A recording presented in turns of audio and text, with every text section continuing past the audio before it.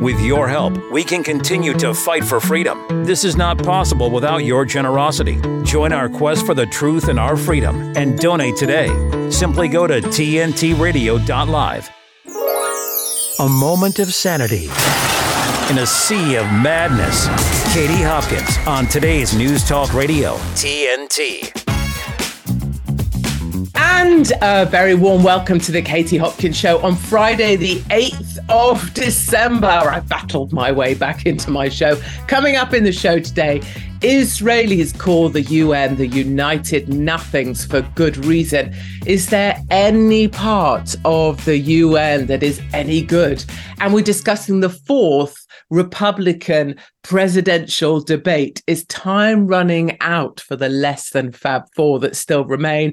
And our top three out of the UK, including a very grumpy Roland Rat Rishi Sunak.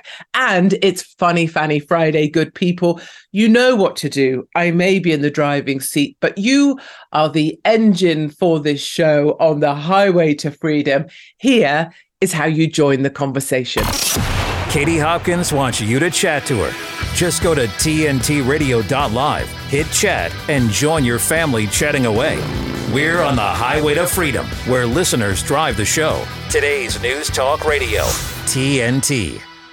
And a very warm welcome to the Katie Hopkins Show here at TNT Radio, where it is Funny Fanny Friday, and that means Funny Fanny free for all on the chat. Do join your fellow chatters at TNT chatting away. You just go to TNT Radio and join the conversation.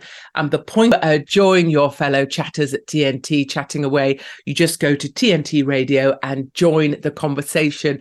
The point of that, of course, as you know, if you're a regular listener or a regular viewer now, is that you drive the show, and that is exactly the way it's supposed to be. Well, I'm in the driving seat officially, but my driving is known to be a little bit haywire at the best of times. But the idea is that you guys are the engine for this thing, and you power it along with your thoughts and your comments, and I love to hear them. So we're going to start off with our top three out of the UK today. Number one, the Elizabeth line. So if you're not in the UK, you don't know the Elizabeth line. It's one of the newest lines that there are on the TfL Transport for London network. Overnight, the Elizabeth line goes down. And I would say overnight, it might have been about 7 o'clock yesterday, maybe.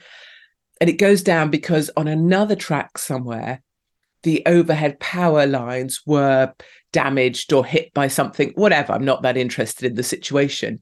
But the explanation that's been given for hundreds of people being stuck on the Elizabeth line train for 4 hours is that overhead cables were damaged elsewhere.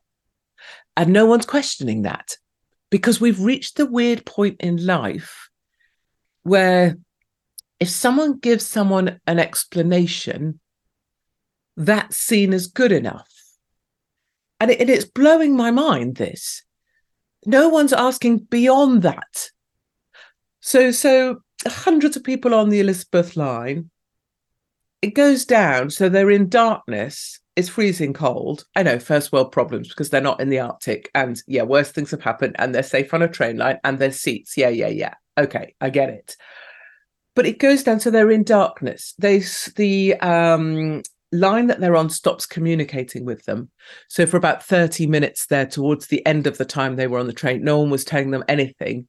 And at that point, while you don't want constant communication, you do want regular communication every 5 minutes to let you know nothing's changed, still working, something, right? That's what you should do, is keep up a regular interval of conversation. But it's more the fact, guys, that, okay, power lines went down somewhere else. Fine. Mistakes happen, accidents happened. Right. It's that, so what? So what? Oh, well, that's the answer, is it? So power went out on a different line. And so, oh, what? So hundreds of people have to sit in the darkness, in the cold on this train. Is there no backup plan? What is plan B? So train stuck over an hour long means we go to plan B, which is this crew get called in, they go out to the train and they escort the passengers off. Surely. There should be a parallel path, shouldn't there? Running. So a parallel path is how do we get those people off that train safely and get them back in the warm in the shelter for people? I know most people can cope with that stuff, but if you're very old, you're diabetic, you've got one of the things that are wrong, maybe there was a small child, there wasn't, but how is there not a parallel path plan for when things go wrong? I mean, if something went really wrong, clearly there is no system in place. Clearly. That. Then, of course, you've got the issue of bathrooms. So people are using one end of the carriage as a kind of, I guess, men's toilet, because women would be reluctant to go to the bathroom in front of a carriage full of people because that's just how life is. So one by one, people were being let off onto the tracks to have a wee. I have to tell you, if I'm being let off onto those tracks for a wee, I'm legging it down those tracks. I'm not getting back on the train. If I'm off that train, I'm staying off that train. There is no way in God's green earth I'm getting back on once I've snuck off to have a wee. Not being held captive by anyone just for the funsies. And so today, if you're traveling on the Elizabeth line, if you're on the Elizabeth line right now, I don't know. My sense is, maybe. I just feel like maybe you don't want to sit down today on the carriage. Maybe just stay standing. And I felt so badly for people because people use the Elizabeth line because it's cheaper than using the Heathrow Express. So even though there's a dedicated train service that's very helpful and takes you straight to the terminal, the pricing of it is just outrageous, like £27, I want to say, for about a 12-minute journey. It is obnoxiously priced. And so people are using the Elizabeth line. But the problem for them is they were on that to go to the airport, many of them, or had some way were hoping to get to the airport on it eventually, and they missed their trains. So not only do you have the pure anguish of being held against your will for 4 hours in the darkness with a bunch of other people taking a piss next to you, you've missed your train. Imagine if one person went a little bit beep, beep, beep, or if someone overheated and lost their minds, or someone who was already unwell mentally lost their minds on a train in the dark with no help to be seen, trapped on there with all the doors shut. I mean, it's unbelievable to me that this sort of thing is happening and that we don't have plans in place to deal with this. And that's what this has really shown. And you can say, Katie, you're over dramatizing this. It was just people trapped on a train. And I hear that as well. I also very much love the idea, I don't know if you know, but Rachel Riley, the newspaper writes and some celebrities were also trapped on that train, like they matter more than an ordinary person, or like that's what makes the story interesting. What makes the story interesting is that there's no plan in place for when stuff goes wrong on these lines. That's what's the interesting bit. But they're talking about the celebrities because, of course, that's the way to get clicks on your articles these days. But I will say, Rachel Riley was on the train. And I'm taking great pleasure and joy in that today. I make no apology for it. I make no excuses for it. It's pure bitchiness on my part. I never really believed in karma because people always said karma would get me. And I was always going to be got anyway. So it kind of aggrieved me that when eventually I am got, people will say, there's karma for you. There's karma. She said nasty things about illegals. There's karma. And it won't be karma. It was just always in my path. But anyway, on this particular occasion, I choose to decide that this is karma for Rachel Riley being an absolute, see you next Tuesday in every regard. And if you say, Katie, why are you being nasty to Rachel Riley?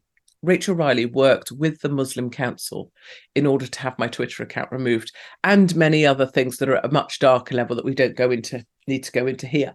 But let us just say that I've taken great delight in Rachel Riley being stuck on that train. I hope she was cold.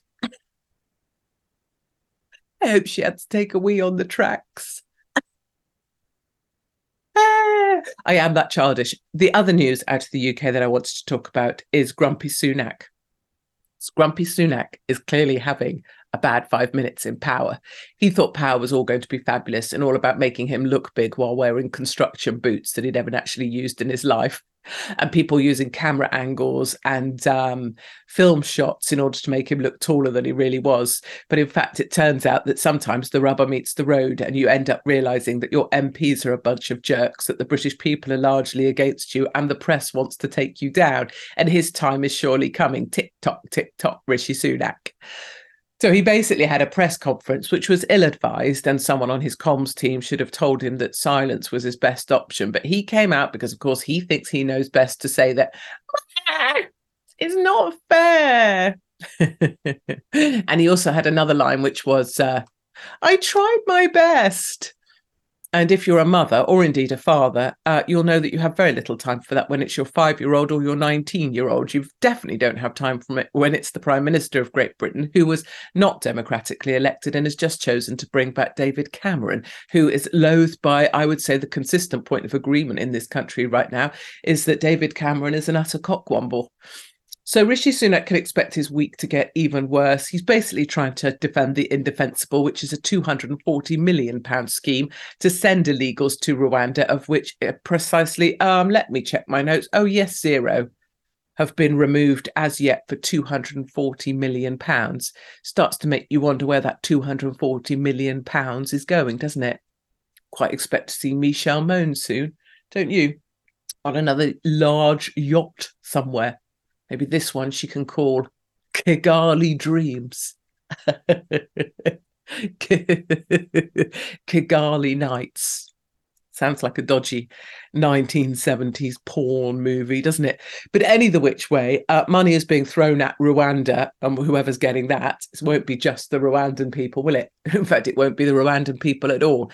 He's still throwing money at it. He's holding a vote in it. Robert Jenrick has signalled to the further right in the party that they shouldn't be having anything to do with it. I'm hoping that he loses the vote.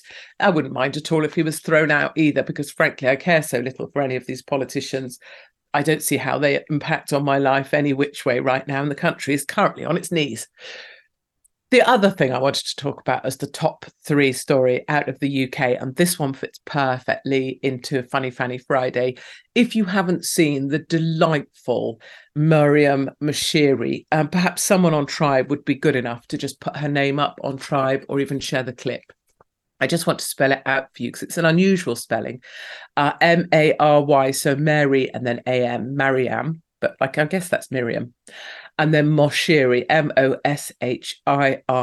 the gorgeous woman. She's a BBC News presenter. She's fab.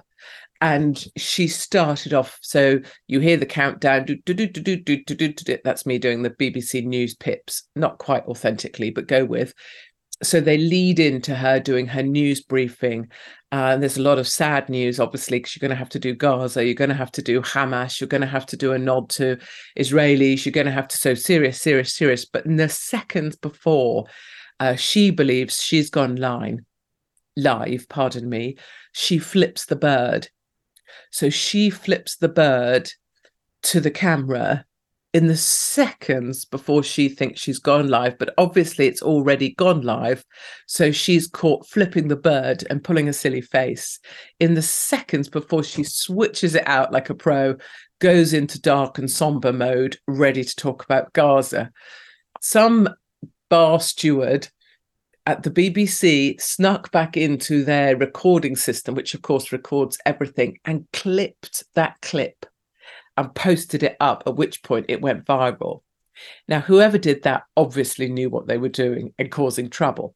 But my message to Miriam or Mariam, Ms. Mashuri, is, darling, do not in any way allow some small-minded little social media twerp who is reveling in your supposed humiliation to put you down. Own it. You flipped the bird on BBC News. You've got it back together in a heartbeat. And you made people laugh. And you brought them some joy. And you've probably become the meme of 2023. You are the meme for December for anyone who's had enough with their employer, anyone who's had enough with their family and friends. You are now the person that represents them. And lordy lord, do people who've had enough need a voice right now. And you've just become it. Get yourself a T-shirt with the bird on. Don't mess with me or I'll flip you. Whatever it is, get it, own it. Write a book, The Day You Flipped the Bird on the BBC News Network. And what fell out of that, but the joy of that, the good stories that have come out of it, people emailing you to tell you that they think you're terrific and not to worry. You cannot be shamed unless you allow yourself to be shamed. So being shamed is something that is done to you. And the only way you can actually be shamed in life is if you accept it, right? It's like someone giving you a dodgy gift. The only way that dodgy gift, let's say it's a crap candle, comes into your life is if you accept it. So look at shame in the same way. What's a dodgy present? I don't know. A tin of cocktail fruit. Don't accept it. That was quite a random 1970s thought, wasn't it? Do you remember cocktail fruit in a tin? Very war years off me. Don't accept it. Shame you can reject. You can say, no, I don't accept that. I'm not going to be shamed by you. And you can be glorious in it, right? So that's what I say to Mariam. I say, be glorious in your moment. You gave people a laugh at a time when we need a laugh, and you flipped the bird to the nation. And honestly, I'd say thousands of us are right with you, and we'd love to flip the bird to the nation as well. So good on you, Bird. Darlings, when we come back, we have to take a short commercial break, much to my chagrin. I want to talk about Douglas Murray's article, which is about the United Nations and how so many facets of the United Nations are so incredibly useless. I do want to talk about electric vehicle numbers because EVs are dropping off a cliff. What is the actual future for EVs? And I also want to talk about, if we may, the fourth Republican debate. I just want to get us a quote from each of the individuals who was at the debate. Last night, it was all about attacking Nikki Haley. She was the agreed target point, it seems. So go nowhere, good people. Much, much more to come in the Katie Hopkins show here at TNT. We're going for a short commercial break. We'll be right back. Go nowhere apart from to the chat. My name is Katie Hopkins, and this is TNT Radio. With his expert analysis and opinion, this is TNT Radio's Timothy Shea. Enough. We are sick and tired of breathless headlines like Senator Josh Hawley goes off after FBI Director Christopher Wray admits no one is being fired for targeting Catholics, and Ted Cruz hammers FBI Director Christopher Wray for sitting blithely by as FBI is weaponized, and Senator Mike Lee, FBI Director Christopher Wray, you have a lot of gall, sir. This is disgraceful. I'm going to write a sternly worded letter to the editor. I mean, come on. We understand that Republicans in the Senate have very little power, them being in the minority at the moment. But we need more than breathless headlines. We need more than investigations in the House. We need more than subpoenas. So-and-so's been subpoenaed. So what? They thumb their noses at us. You cannot run in 2025 based on we're not Joe Biden, because guess what? It's probably not going to be Joe Biden. It's probably going to be Kamala or Gruesome Newsom or somebody else. So articulate a plan for the country. How are you going to fix this government so that it is never weaponized against the American people ever again? From AgaInstitute.com, this is Timothy Shea for TNT Radio. I'm just going to do a little voice up. 1 month on TV. I wanted to alleviate my pain. I also didn't want to be who I was. I always just felt like there was just something wrong with me, and I was trying to figure it out, and I used the internet to help me do that. Seemingly out of nowhere, we've suddenly seen a huge spike in media depictions and social media depictions of transgenderism. It's even reached the mainstream advertising world. The people who are consuming this are children, 13, 14, 15 years old, and it's so easy for them to literally be groomed. I just woke up one day, looked at myself in the mirror, and asked myself, what the heck am I doing? When trans-identified kids are referred to specialized gender clinics, they're often told that they're going to get comprehensive, multidisciplinary mental health assessments. We know that that's not true. I was easy to manipulate. The ideology that has become dominant at these clinics is that trans kids know who they are, and therefore to question them is completely taboo. My childhood was ruined. Who's there for their detransitioning? Nobody. Nobody would help me because they had more concerns of me reversing everything. Did this thing to alleviate this gender dysphoria that wasn't there before, but you made it into a problem, and now your body image issues are worse. That's not supposed to happen. What do we do now? D-Trans, the dangers of gender-affirming care. For more information, go to PragerU.com. Katie Hopkins on today's News Talk, TNT Radio. And we are back, my loves, with the Katie Hopkins Show here at TNT Radio. What I'd like to talk about next with you guys is the United Nations and your views on the UN, maybe more generally, but specifically when it comes to Israel now and what is going on there, and the extent to which you think the United Nations are a useful asset or an ally for any of us in our lives, and particularly how that works when it comes to Israel and Hamas.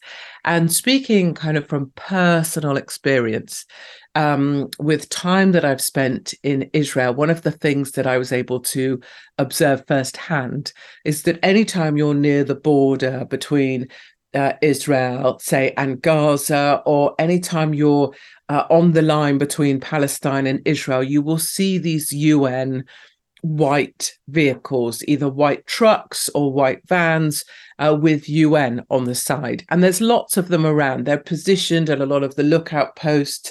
They're positioned at a lot of the defense stations there. Wherever, I guess, the IDF is, typically you'll find some of the United Nations white vans.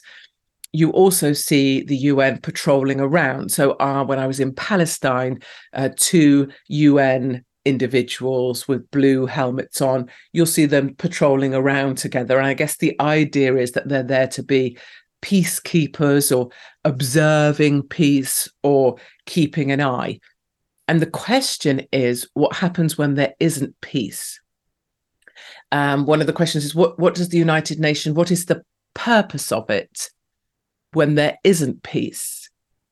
And what actually would they be useful for? So those are my questions to you. Please do go to Tribe, go to chat. What is the purpose? Maybe you have an example of the UN being brilliant at something, because I would love to hear that.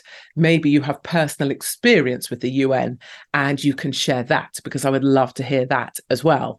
But I remember distinctly, and it was the first time I'd heard it, Israelis that I was with, or certainly our Israeli hosts who were giving a commentary on the particular area where we were looking out over, were saying, oh, and over there you'll see the United Nothings. And this was way back before all of this latest intifada is kicking off. And it was striking to me that the absolute agreement on the Israeli side was that there was absolutely no point in the UN.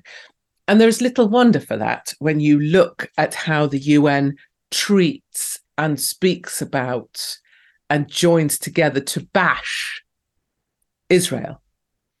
Now, this will be obviously slightly challenging as a thought, and many people probably wanted just to swear at me. If you're pro-Palestine, which you'll know, for me, means that you also have to be pro-Hamas, because Hamas is intertwined with Palestine, and we can have this row up the yin-yang, and I'm really happy to have it every day. But, you know, it's very convenient for you if you think you can separate out Palestine and Hamas.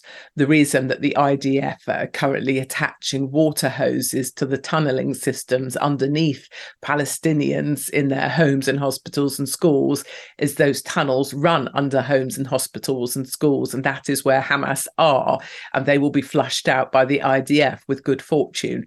And I know I speak only on my, this is just my opinion, right? Because I'm disagreed with vehemently by many people.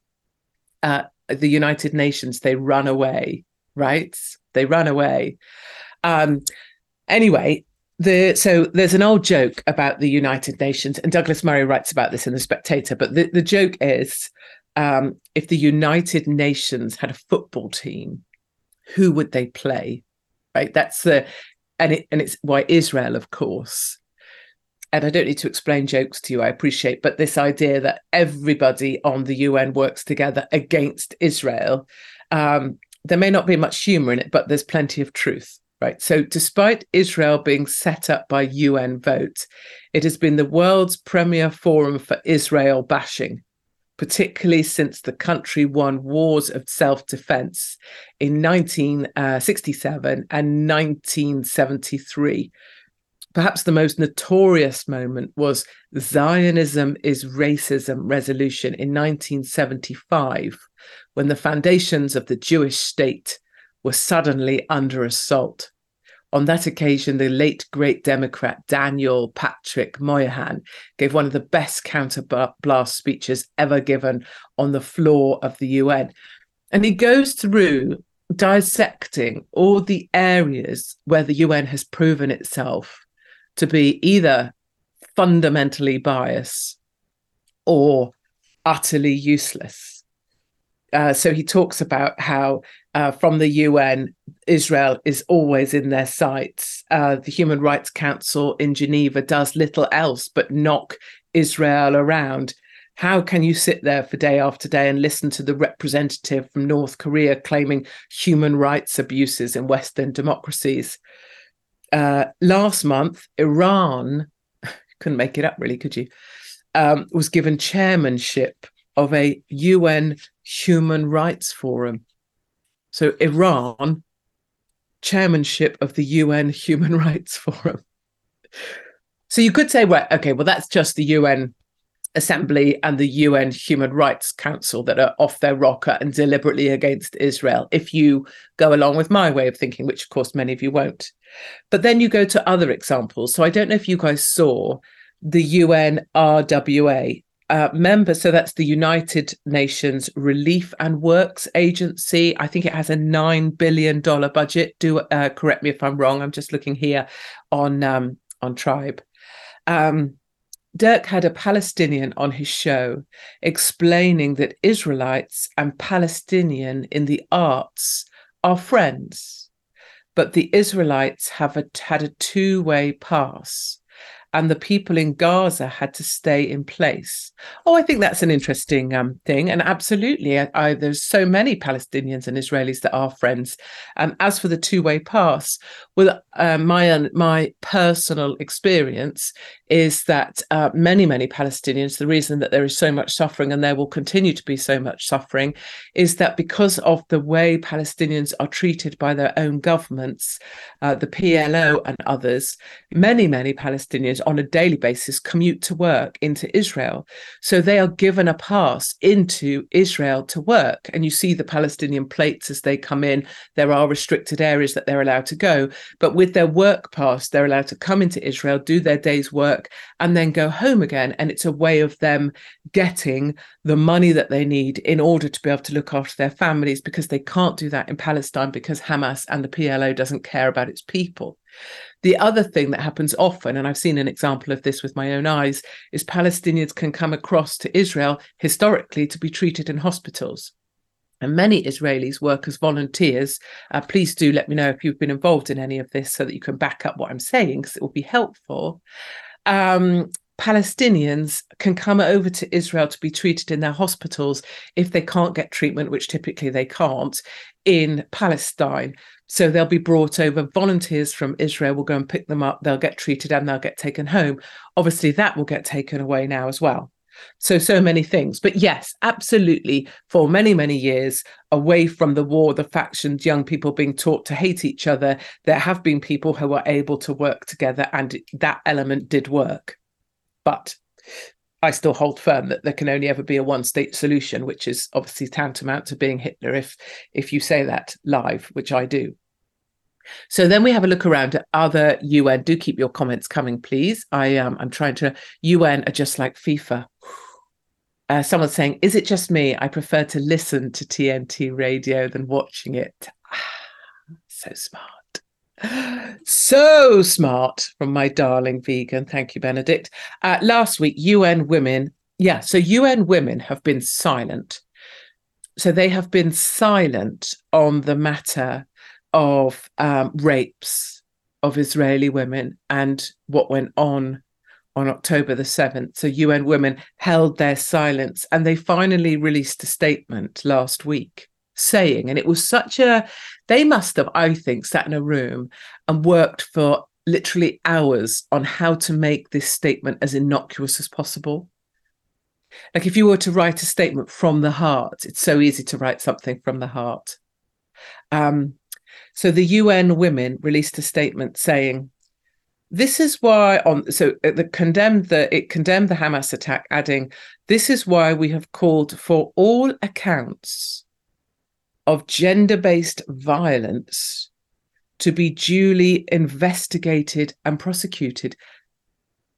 You would have to try really, really hard to know that Israeli girls were gang raped and shot in the head as that was happening, and to produce a statement that says all accounts of gender-based violence should be investigated. I mean, it's the amount of effort it took not to say something that yells out from that statement, doesn't it? All accounts is so non-specific and purposefully. Right, so let's go back to UNRWA, which is Relief and Works Agency. So members of the UNRWA are on record as praising the October massacres of Jewish people. And I think you guys may have seen on social media, there was an Israeli hostage who said that they had been held for 50 days by a UNRWA teacher. So that's the UNRWA with 9 million, I want to say, pounds in funding, dollars possibly, holding the hostages on behalf of Hamas. This is why when I say you cannot separate out Hamas from Palestinians, I don't know that you can separate the UN out from Hamas, really. UNICEF is meant to have one job, to safeguard the well-being of children. And yet it was silent for weeks after the abduction of 40 Israeli children. So where was UNICEF? So that's UNRWA, it's UN General Assembly, always putting the boot in, UN Human Rights Council, who had Iran heading up their Human Rights Council, UN Women refusing to say anything, and then other UN bodies. So, think about the UN is supposed to negotiate ceasefires, right? The UN is supposed to bring peace.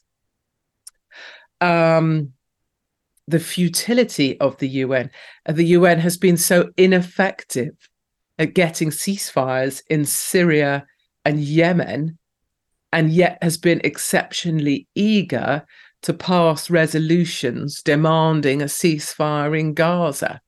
Right. So they can't get a ceasefire for love nor money in places that have been utterly ignored, like Yemen. No one cares, do they? They care about Hamas. Suddenly, people who couldn't give a single rat's armpit about Palestinians, a month ago, suddenly find themselves throwing themselves on the floor, demanding that you speak up for the genocide of the Palestinians. Why? Why so picky? Why so choosy? Why do you suddenly care about Palestinians? I didn't hear a word from you about the people of Yemen. Where are you on that? Or is it just that this happens to be newsworthy and popular, so now you really care? Same with the Ukraine thing. Oh, you really, really cared, did you? You really, really cared, so you put the flag up in your garden, then you took a couple in as pets because the government said they'd pay you to do it. But today, now it's about the Palestinians, so you don't care about the Ukrainians anymore. The fickleness of these people who think they're dying on a hill over this. And tomorrow another story will come along, and then you'll move on to whatever is the most flavoursome opinion that you can have, and you'll leave the Palestinians behind, never having visited their country or seen anything of this for yourself. Let's imagine for a moment that the international community were to do something meaningful to end the war in Gaza. What would it be? People start talking about the necessity of a UN peacekeeping mission and the like, whether it's in Gaza or the West Bank. And this is where the effects of the UN self-delegitimization really kick in, because we know from Srebrenica, oh my God, remember that. Peacekeepers, God, I've seen that. Oh my, the footage. Peacekeepers will stand by as utterly unbelievable crimes take place. That was the Dutch. And other examples of UN peacekeepers moving out because it was too unsafe for them and leaving local peacekeepers to be slaughtered. Oof. A really excellent piece by Douglas Murray, a really excellent piece about how the futility of the UN. And if I may, just as we head into the commercial break, I want to bring I want to offer a perspective, I suppose, from the UN, because I've had my say now about how I personally think the UN are useless and futile and have no purpose and should be defunded in most regards. But I don't want to say the word balance, because I don't seek to be balanced on this show. I do try and read out your comments. Yes, Somalia. Remember that. But what I do want to do, if I may, just before we head into commercial break, I would like to play the voice of this gentleman. He is from he heads up emergency relief at the UN. And this is him basically very despondently saying that all attempts at emergency relief or humanitarian help in Gaza have effectively broken down. So this is him being very dramatic and very serious. And I don't want to undermine what he's saying, because I appreciate many people are siding with Hamas and Palestine, and you know, that's your decision. I will preface this by saying, let us remember Hamas and the PLO have always treated their people as their first line of defense. When they go on the attack, their own people, their own children, their own schools, their own primary schools have always been their first line. Their infantry is their own children, and they are bred knowing they are being bred for jihad. So you can say, Katie, that's not really fair to do that. I accept your criticisms. Let's take a listen to this guy saying despondently from the United Nations, basically, we may as well give up because there's nothing we can do. Take a listen. The pace of the military assault in southern Gaza is a repeat of the assault in northern Gaza, that it has made no place safe for civilians in southern Gaza, which had been a cornerstone of the humanitarian plan to protect civilians and thus to provide aid to them. But without places of safety, that plan is in tatters. Without places of safety, that plan is in tatters. And then I feel like you have to go on to saying it's in tatters because Hamas lives amongst its people. If Hamas came out and gave itself up, people would be left alone, but they're not. So they will continue to use their own children.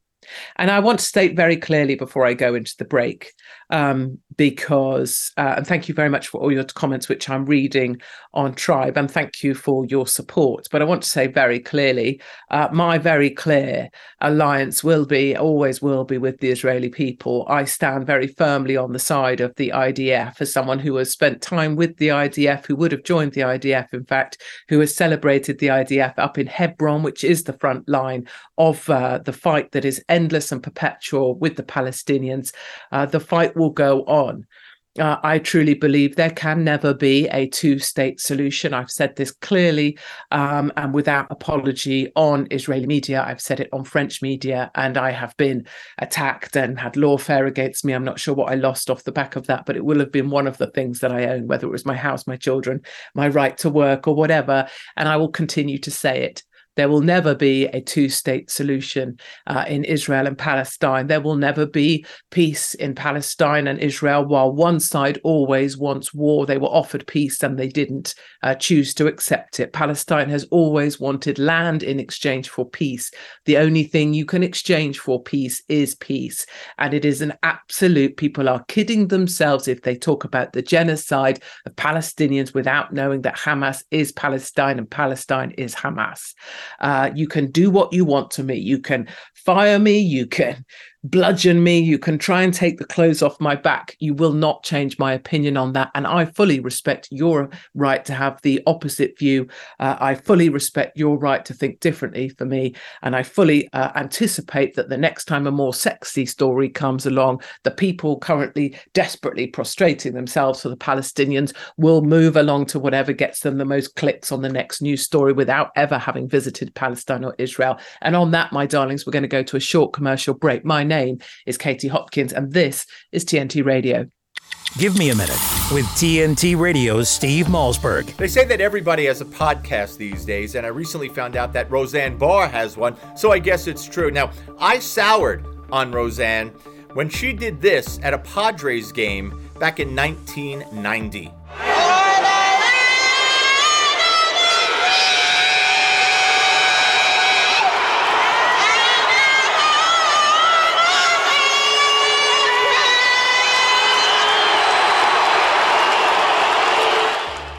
Well, here she is 33 years later on a podcast, hers, with none other than Tucker Carlson. Greetings, Earthlings.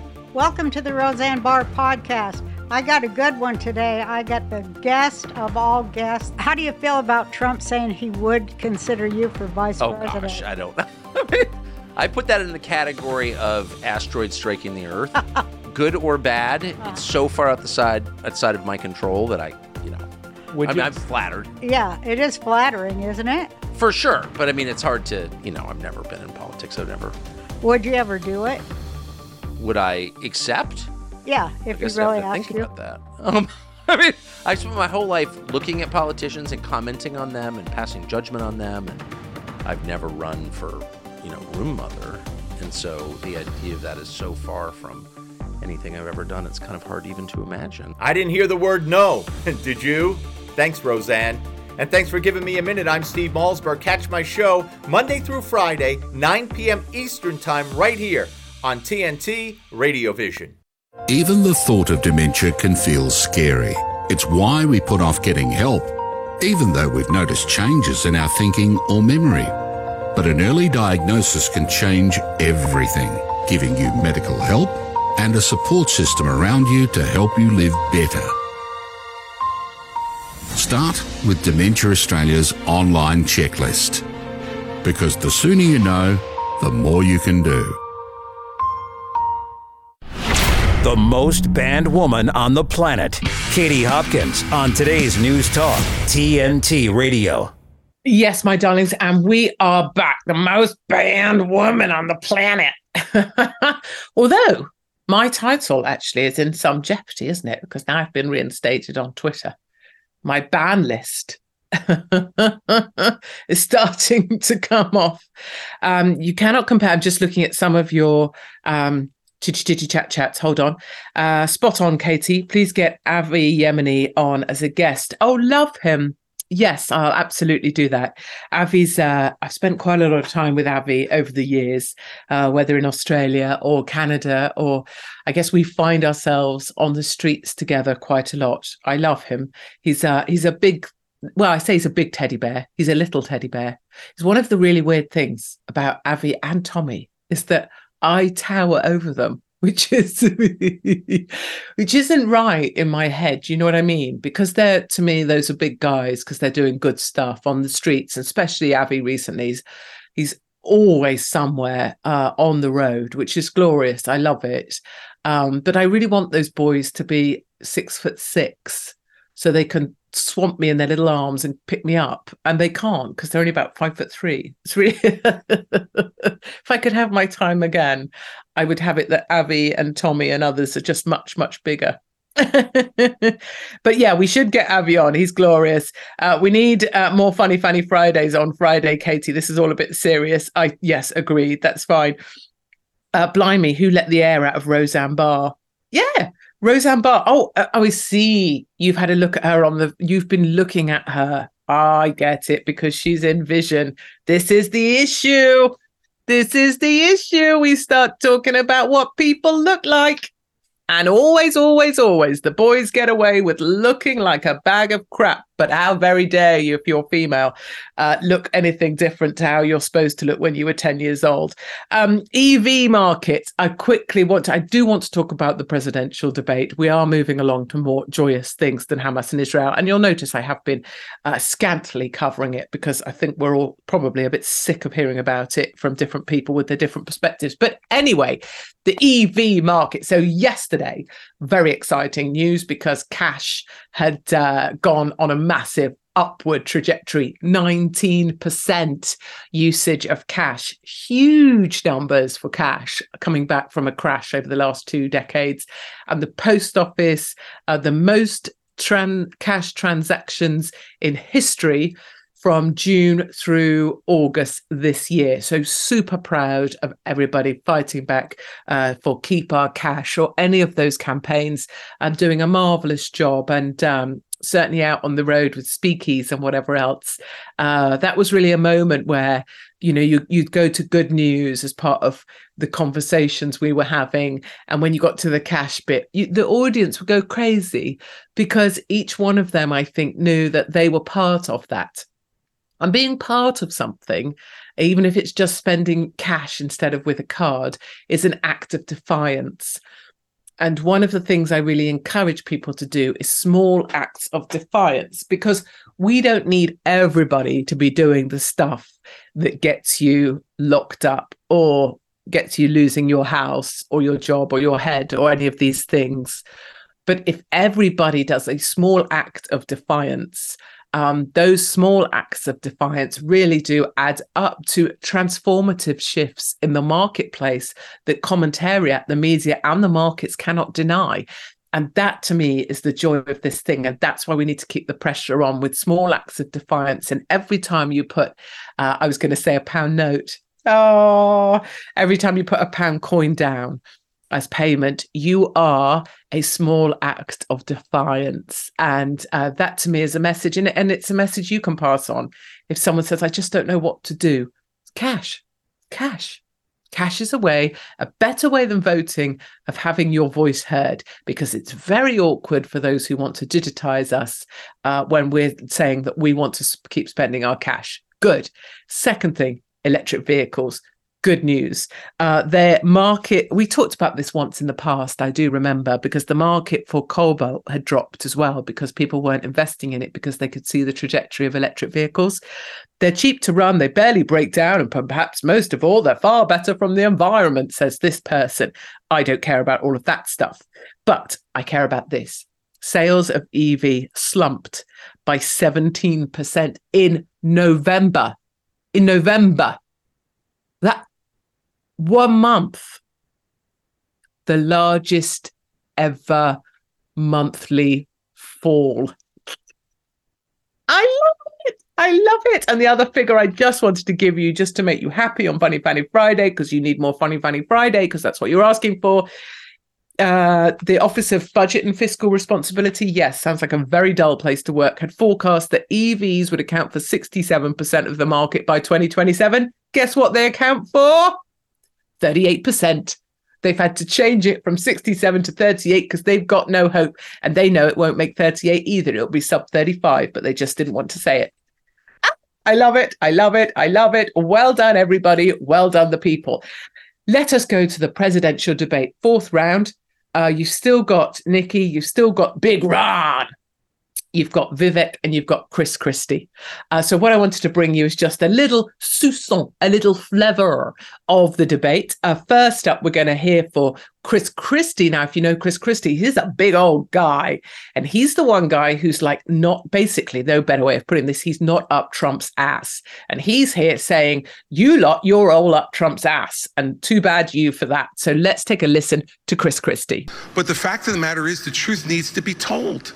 And for us to go 17 minutes without discussing the guy who has all those gaudy numbers you talked about is ridiculous. I'm in this race because the truth needs to be spoken. He is unfit.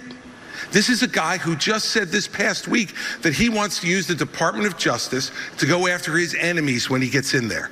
I mean, the fact of the matter is he is unfit to be president, and there is no bigger issue in this race, Megyn, than Donald Trump, and those numbers prove it.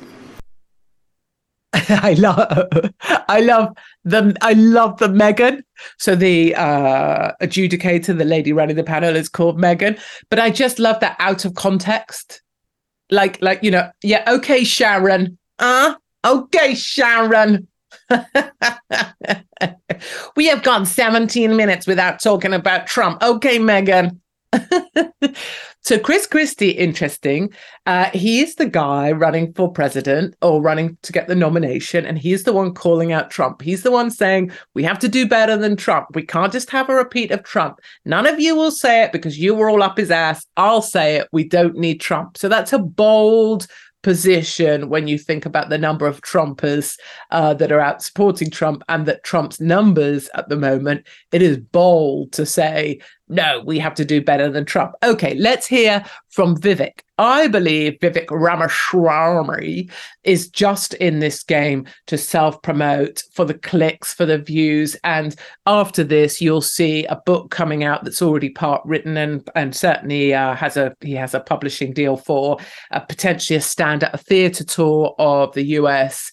Maybe he's he wants his own show and he'll be given a show on a network because he's lively, he's animated. He'd be great actually as an anchor for something. Let's take a little listen to Vivek Ramaswamy in action. With all three of my other colleagues on this debate stage is all three of them have been licking Donald Trump's boots for years for money and endorsements. Ron DeSantis, you've been a great governor, but you would have never been one without actually begging Donald Trump for that endorsement. And you attacked him in your book a year ago. Same thing with Chris Christie as a lobbyist, begging them for COVID money for his special interests in New Jersey, prepping him for the debates last time around. These people are now Monday morning quarterbacking some decision he made. I think the real enemy is not Donald Trump. It's not even Joe Biden. It is the deep state that at least Donald Trump attempted to take on. And if you want somebody who's going to speak truth to power, then vote for somebody who's going to speak the truth to you. Why am I the only person on the stage, at least, who can say that January 6th now does look like it was an inside job?